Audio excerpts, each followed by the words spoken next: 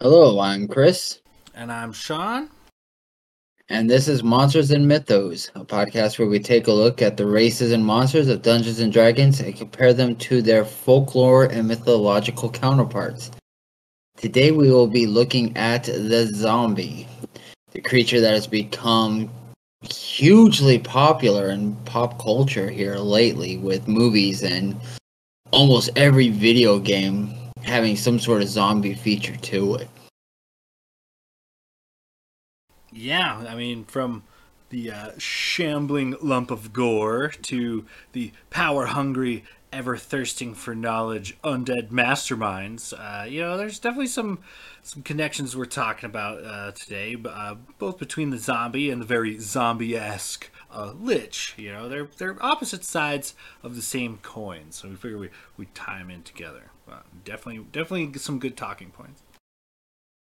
All right, so why don't you lead us into how zombies and liches have been portrayed in Dungeons and Dragons, and then I'll follow that up with kind of their historical history. Okay, yeah. So, aside from being some of the more recognizable and iconic enemies found within D&D and elsewhere, the Lich and the Zombie are a couple of similar creatures, and I use that word loosely, that offer a sort of like next level customizable scenario. And they offer this because they aren't really creatures. I mean, sure, there are the basic stat blocks to be found throughout the many editions of monster manuals that are out there. But these beasties are more of a template than they are standalone creatures, or at least they have been throughout most of the editions. So let's start with the zombie template. It is basically a condition you apply to an already existing creature. Typically, these shambling mounds of flesh are created by some sort of dark magics finding their way into a dead body in varying states of decomposition, bringing back to life the corpses of the fallen in a most unnatural way. Mindless and obedient, and if left to their own devices, often violent. None of the special qualities one had in life transfer to the zombie template, but some of the stats do. So it's part of the customizable situation I mentioned.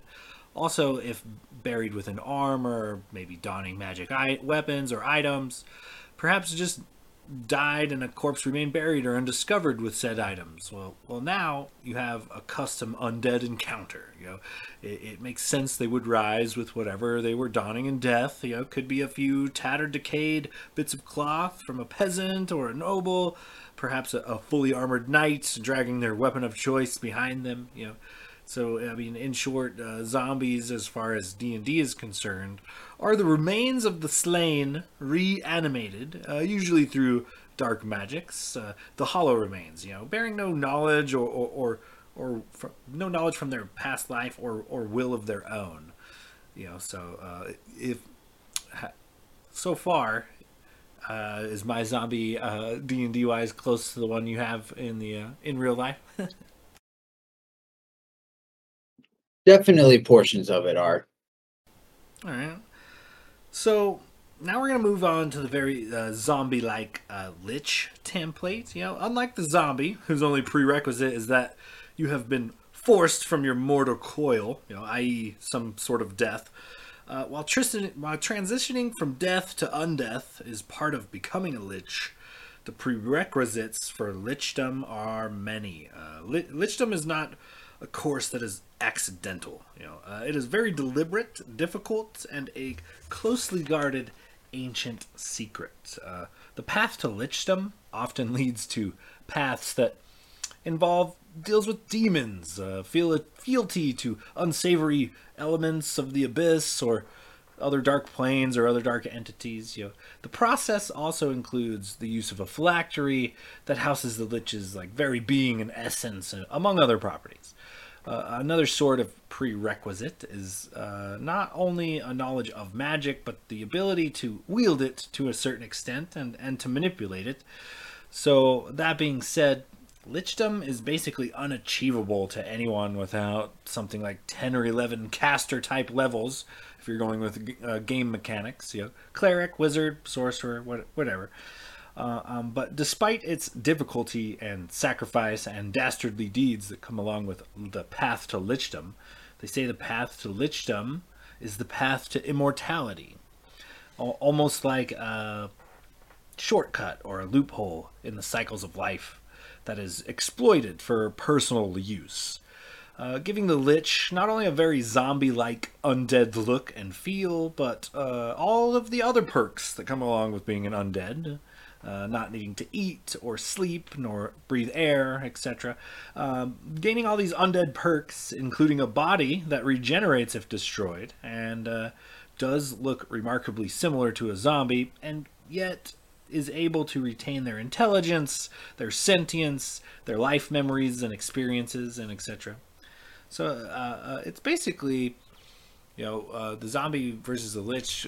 One of the main differences, aside from them being separate templates, is just the sentience. Essentially, like a zombie is mindless, put forth to do some bidding. But so while having the appearance of perhaps a mad zombie mage, the Lich template itself is very similar to that of the zombie. They follow most of the undead rules that apply to the zombie, yet they retain their own will, and that's where even more customization of this enemy comes in, as you can take a pre-existing character and just apply the Lich template to it. Perhaps aside from magic studies, you slide a few levels of barbarian or rogue or monk in as well. Item up accordingly, and then bam, you've got undead big baddie custom style. So while they may have a similar outward undead appearance and share many physical traits and qualities, they are often opposite sides of the same coin, the same spectrum of evil, I guess, the zombie and the Lich. However, one takes years of dedication and sacrifice alongside dark and secret dealings, leading usually to an unnaturally long lifespan involving sinister plans full of more sacrifice and dark and secret dealings. The other can involve something as mundane as a workplace accident and a curious magic adept of sorts, So, with that being said, did the Lich template come any closer to the real-world zombie research?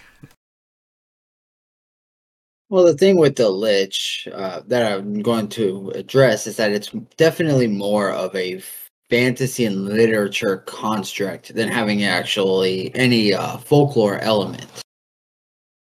So it can definitely work just because, well, I mean, you can make it up however you want in the first place. Yeah, makes sense. So from a DM perspective, I enjoy templates in general. When you can get them to work narratively, it's usually a great payoff. Being able to reanimate former allies and then pit them against the party or resurrect maybe a previously defeated nemesis, and all their problems and motivations, kind of come with it. But now as a Lich, it's all too great. Tons and tons of ways to run with these narratively. And that being said, I think these two encounters are super fun from fun to DM, but for like newer or less experienced players in particular. I like it when the Hollywood has influenced a player to where when they get attacked by a zombie or bitten or something, they're worried about an infection, even though that's not really the way D&D works, but at least not with the zombie template. But it's kind of fun to entertain the outside sources of horror that kind of add to the immersion type of elements. And as far as the Lich, when it's usually the first, like a Lich or a Necromancer kind of tend to have the same situation, but it's usually the first real-time use of dark offensive spells, power word kill, for example. that is when you, as a DM, get to have a lot of fun, and veteran players will typically navigate more carefully around what they suspect to be a lich. But you really get to swing the hammer hard at the noobs the first time around. So that's definitely one of my more favorite type of encounters to run, at least for newbies. So in closing, I'd like to say both the Lich and the Zombie templates are great for customization of campaigns and one-shots alike. The different races and classes that, the different races and classes available that may be then applied to these templates leaves almost limitless possibilities. Varying in the difficulty of encounters from easy and maybe mundane to extremely dangerous and a perilous situation, all kind of based on the who or the what you decide to add these templates to. So also the descriptors are fun, being gross in descriptions to immerse or maybe elicit a reaction from players, talking about guts and gore and broken limbs and the tearing of sinew or breaking of bone. It's fun to get over the top, kind of gory sometimes. But with that's all I've got on the zombie and zombie like lich templates. What did you dig up? All right. Well, to start, excellent job as usual. And yeah, I can agree with the descriptors. I mean, you want to draw a world that everybody feels a part of. And, sometimes there's nothing like fear to just really make an enemy seem that much worse. So while looking this up, I did have to break down what I was looking for, because there is a wide variety of undead creatures. You have vampire types, you have ghouls, you have revenants, you have skeletons. So, what is the difference? What is going to be the common factor? And so for that, I got rid of skeletons. To me, they are naked zombies, basically. There's no muscle to help pull the joints. It's just completely magical.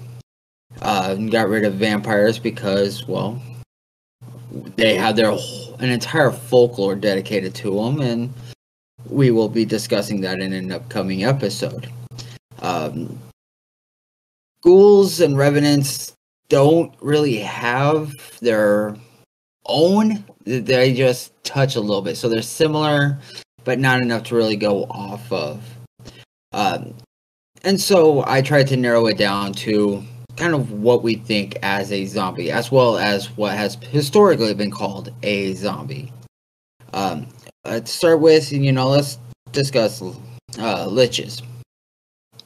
As I said earlier, they are essentially an entire literary construct. Back in the days when funeral processions would enter a cemetery, they would come through what was called the Lich Gate, as lich meant corpse. And so that is where the name came from. Eventually, in writing, authors would just use the word lich for a corpse. And then when you got to about the early 1900s, authors such as Robert E. Howard, who wrote the Conan the Barbarian series, they started creating powerful wizards whose magic just allowed them to come back from the dead. And they would call them liches. They were neither good nor evil. There are some stories where liches were actually quest givers. Hey, go find this magical item, do this for me, and I'll reward you for it. But they also became a very convenient enemy. As you said, they retain their intelligence, wisdom, and charisma from life. So they're not brainless walking around. They are all mentally there, still powerful, only now you can't kill them. If you want to have a fun, nerdy debate, you can argue whether Voldemort is a lich, as by splitting his soul and putting him to Horcruxes, he technically could not be killed. Therefore, powerful wizard that won't die. So, have fun with that topic.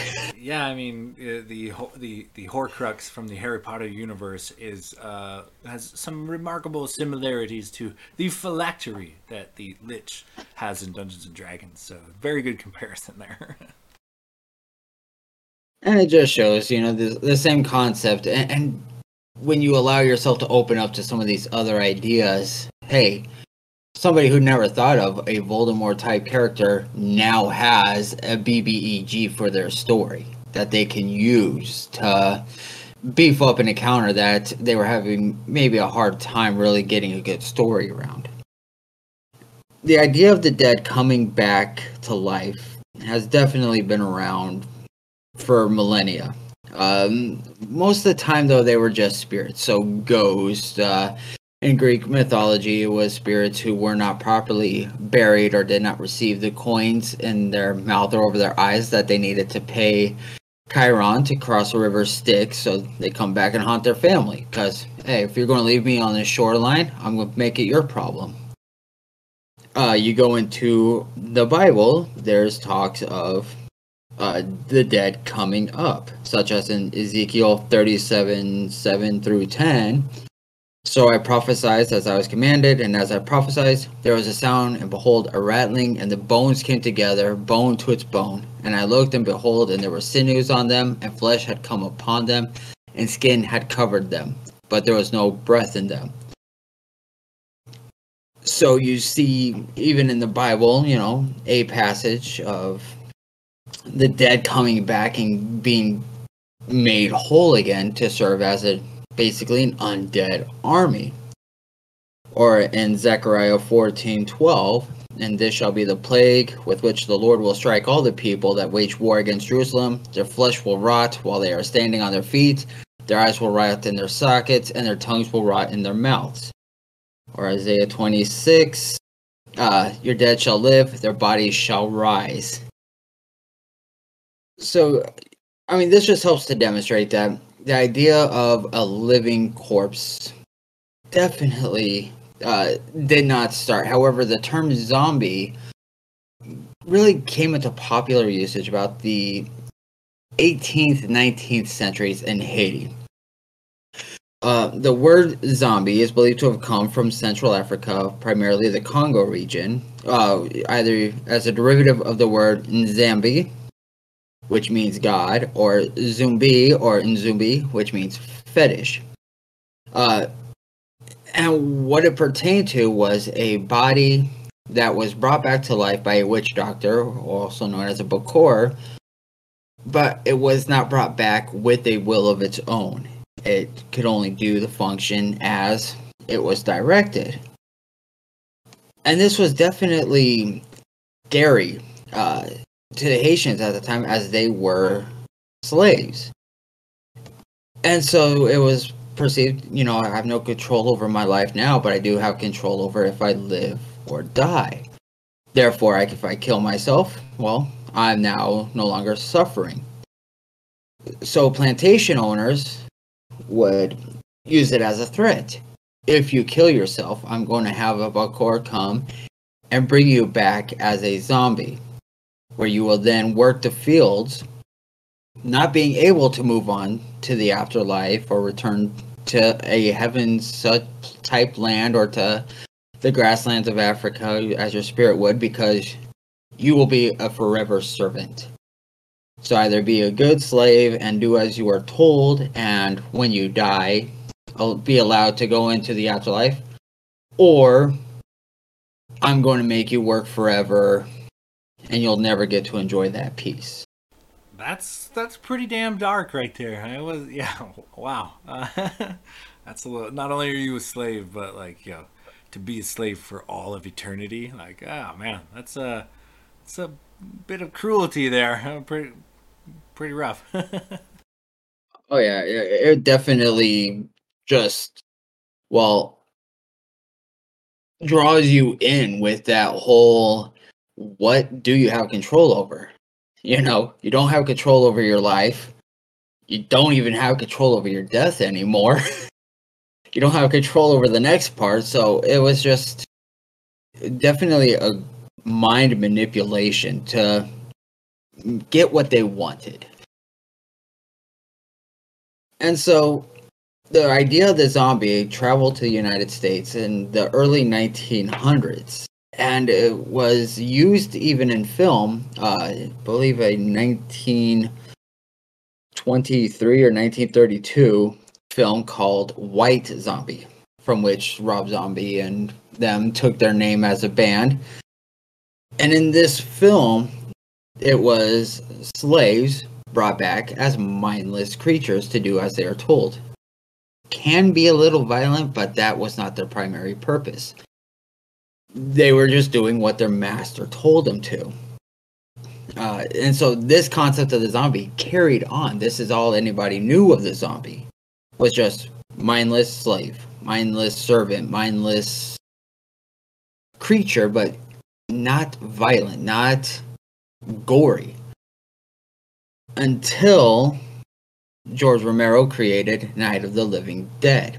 Now, when he created this film, he did not call his creatures zombies. In fact, he based them after ghouls, which are undead creatures that come back and eat the flesh of the dead. They would, if hungry enough, would also eat the living. And I believe he wanted to call the film Night of the Flesh Eaters. So when he created it, he had the ghoul in mind. However, people associated it with the zombie because that was more well known. And so there is where you see the change of zombies going from just mindless servants to mindless, violent, trying to eat you creatures. And then with Return of the Living Dead, it was introduced with zombies wanting brains. I believe it was only one line even. And it became so culturally implanted that now whenever anybody thinks of zombies, it's always brain. You know, from one throwaway line from a comedy horror film. And so that's where we get the zombies that we see today. The dead brought back to life, wanting to eat your flesh, wanting to eat your brains. They no longer are just mindless brain servants. They're now mindless, violent, for some reason, trying to eat your body parts. So, now that we know what a zombie is, what are the chances of zombies being real? You know, you see all the time, oh, you gotta prepare for the zombie apocalypse, it can happen. Is there really any truth to that? And the answer is not really, however, outside possibility. For example, you have what's called Creutzfeldt-Jakob disease.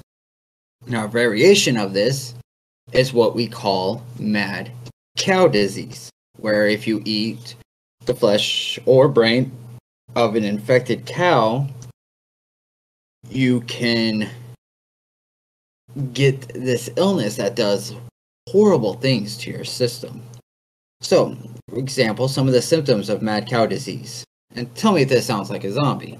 Personality changes, memory loss, impaired thinking, blurry vision, insomnia, problems with coordination, trouble speaking, trouble swallowing, sudden jerky movements. I mean, you hold that up next to a zombie and they're going to check off across the board. So, is there a possibility that catching a variant of Creutzfeldt-Jakob disease could cause a zombie? Yes, in personality, knowing that it can't be spread. I mean, if you get bit by somebody who has this disease, you're not all of a sudden infected with this prion disease. It just doesn't transmit that way.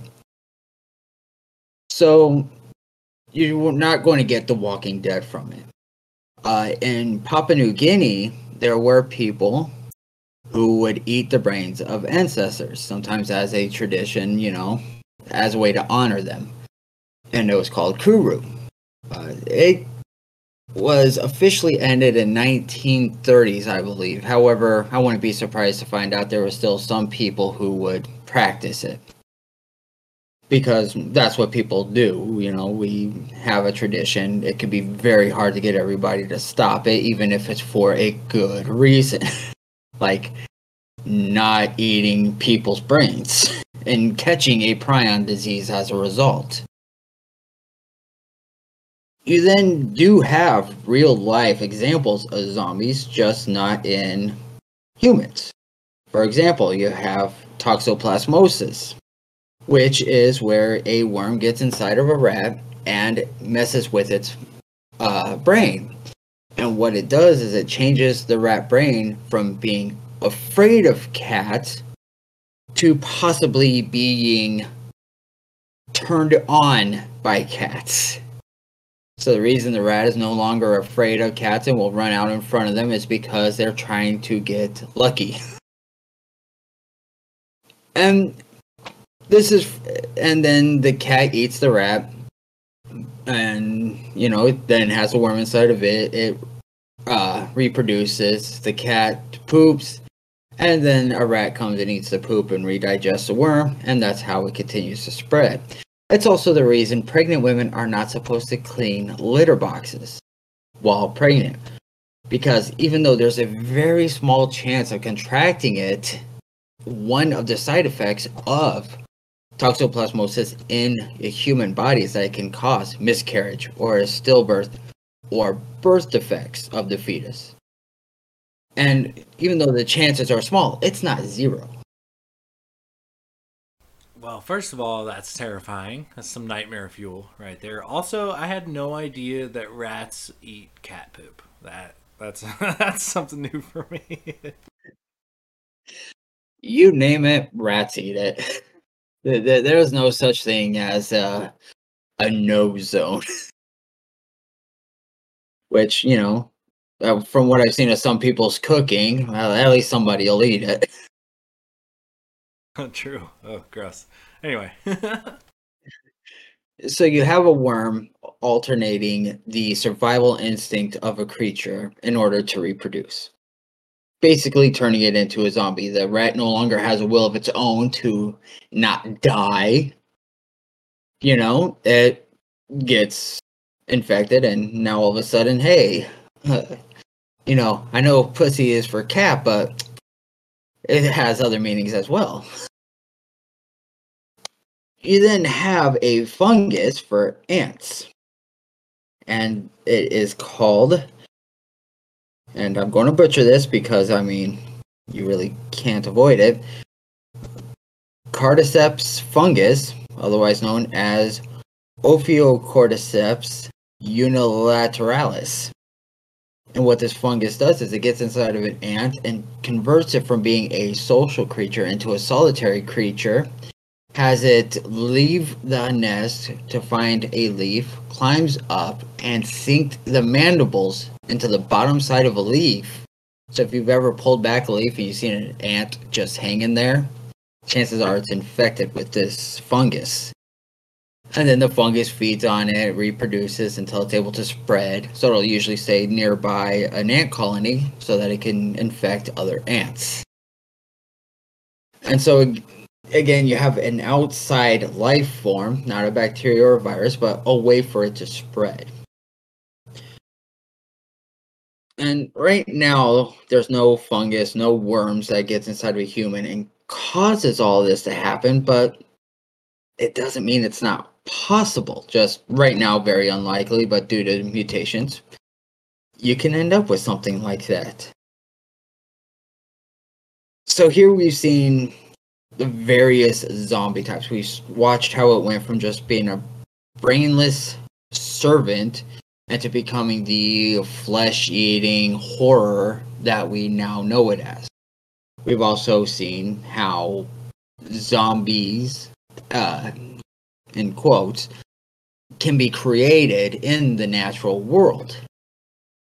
So, I mean, chances are if there ever was such thing as a zombie, it would be some sort of a prion disease that could be spread, perhaps an STI or through saliva or other bodily fluids that it currently can't, but, mutations happen, and there's always that very far outside. Or a fungus could change, and, a nice day, you're outside for a hike, you breathe it in, and now you have a fungus growing inside of you that creeps into the brain and changes what you want to do so that it can reproduce. Or you eat something and now you have a worm in you that crawls through your skin, through your muscle, to your brain, and again causes you to make bad decisions in the name of reproduction, but not necessarily for your health benefit. So it came down to, how can you play these creatures? And before we go into that, some zombie variants. In Europe, you have, especially Scandinavia, you have the Revenant. A Revenant is a person that comes back from the dead. However, it's typically the result of a murder. So they come back to kill their murderer, and then they'll be gone forever. And you see that carry over to D&D with Revenants, which, is now a playable race with some negotiating, where you have an objective, and once you complete that objective, your character ends. That's their whole story arc. You then have what's called the Nachseller, which is German, means afterwards devourer, and it can be associated with vampires. However, I do believe it goes more with ghouls in that it usually feeds on dead bodies, but it will feed on the life force of living things. It's that reason it gets associated with vampires. So it could kill a whole family by just draining their life force. Not necessarily their blood, although you could take it that way, but perhaps just an energy that people put off. Also with Scandinavia, you have the famous Draugr. Definitely known to anybody who plays games like Skyrim. They were Viking corpses that have come back to life. However, these are given usually more magical effects, such as being able to become twice their size or a lot stronger. And so to protect themselves from these creatures, it wasn't uncommon for there to be a wall in a house in the Scandinavian countries to where if somebody died, you carried them out feet first through this wall, so should they ever come back as a corpse, they would not know how to get inside your house. Because they wouldn't have seen where they went. They'd walk to this wall and there's no door for them to come in. And another Scandinavian revenant you have is the Jengengard, which is an animated corpse that comes back from the dead to spread disease and attack the living. These ones are revenants as they are the result of suicides, but could also be murder victims or the murderers themselves. Now, let's discuss how you could play these various creatures based upon the folklore. So, if you want to go with the classic, traditional, proper, you can have a necromancer or a lich or even just a powerful mage who has servants that are the undead. They're zombies. But they don't necessarily have to be aggressive. They can be, and it definitely makes for more combat, but if you're just going with a horror theme, your players are a guest in a house with these undead shambling about, doing the work of cleaning and everything else. It creates that uncomfortable atmosphere. Also following with the fungus one, an idea I had is, say you have a tree that drops fruit. Somebody comes and eats that fruit and becomes infected. they have a desire to get back to that tree, and trying to stop them will cause them to turn violent. They will kill you if you stop them getting back to this tree. And once at the tree, they sit there and allow the vines from the tree to pierce their body and suck the nutrients from them, and they do so with a smile. This creates a wonderful gray area for your player characters, especially if they're trying to go with that good rating, because if you try and stop them, they fight back. Are you then within your right or responsibility to kill this character, knowing that they're only doing it because they are infected? Then, if you destroy the tree, do they revert back to normal? And if you kill them, now you have town people pissed at you because you could have destroyed the tree, but you killed somebody's dad. Or would the fungus have done so much damage that they dropped dead? So they were dead from the moment they felt the call of this tree. And nothing else would have stopped it. But your characters might not know until, the deed is done. So it definitely gives you a wide open range to where it's not zombie ghoul coming out of the graveyards. Instead, you're going to force your characters into that gray area, and I love the gray area.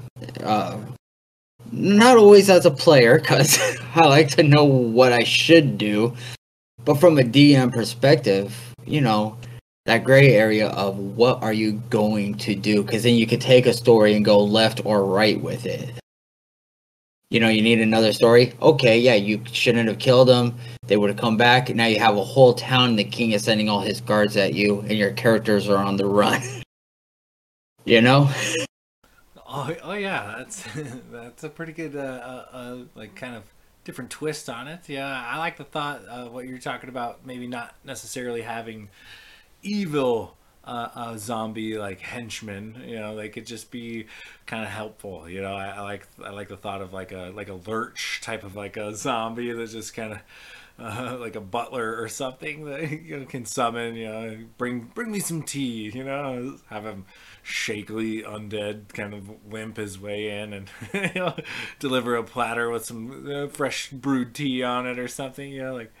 I think that'd be kind of fun. That could also lead to like a like a character arc where maybe that is your like redemption, that you just kind of try to prove to the the fantasy realms that not all necromancers and undead are super evil beings, as you and your party zombies just kind of roam town to town, or your I don't know. It's lots of fun to narratively to kind of run with there. Oh yeah, and back to that whole gray area, if you go with the mindless zombie, however, cannot move on into the afterlife, if you have a character who brings back, say, a parent or a loved one as a zombie, not to be violent, but just to have around the house because they miss them so much, are they being good in that, well, it's not attacking anybody, where's the harm? Or is that a villainous character because they're not allowing their loved one to move on because they can't move on? Well, that's another good twist on it there. So, do you have any questions or comments as to Life of the Zombie as we know it? No, I think you went pretty in depth there. I definitely learned something. Yeah, I didn't know rats would eat cat poop. That's new info for me. But also I think like the coolest part of all that jazz, at least to me, was the what you're talking about, how cruel the masters would be like to their slaves. Like, not only are they slaves, but you have to be an obedient slave, or you're a slave for all eternity. Like, man, that's just a bleak and like not very hopeful life to be turned into a zombie at worst case scenario. It is kind of technically, I mean, when you look at it, that's like a version of hell, I guess. Oh, I'd say it definitely has to be the epitome of hell. I never saw it as a physically tormenting place, but instead a mentally tormenting place.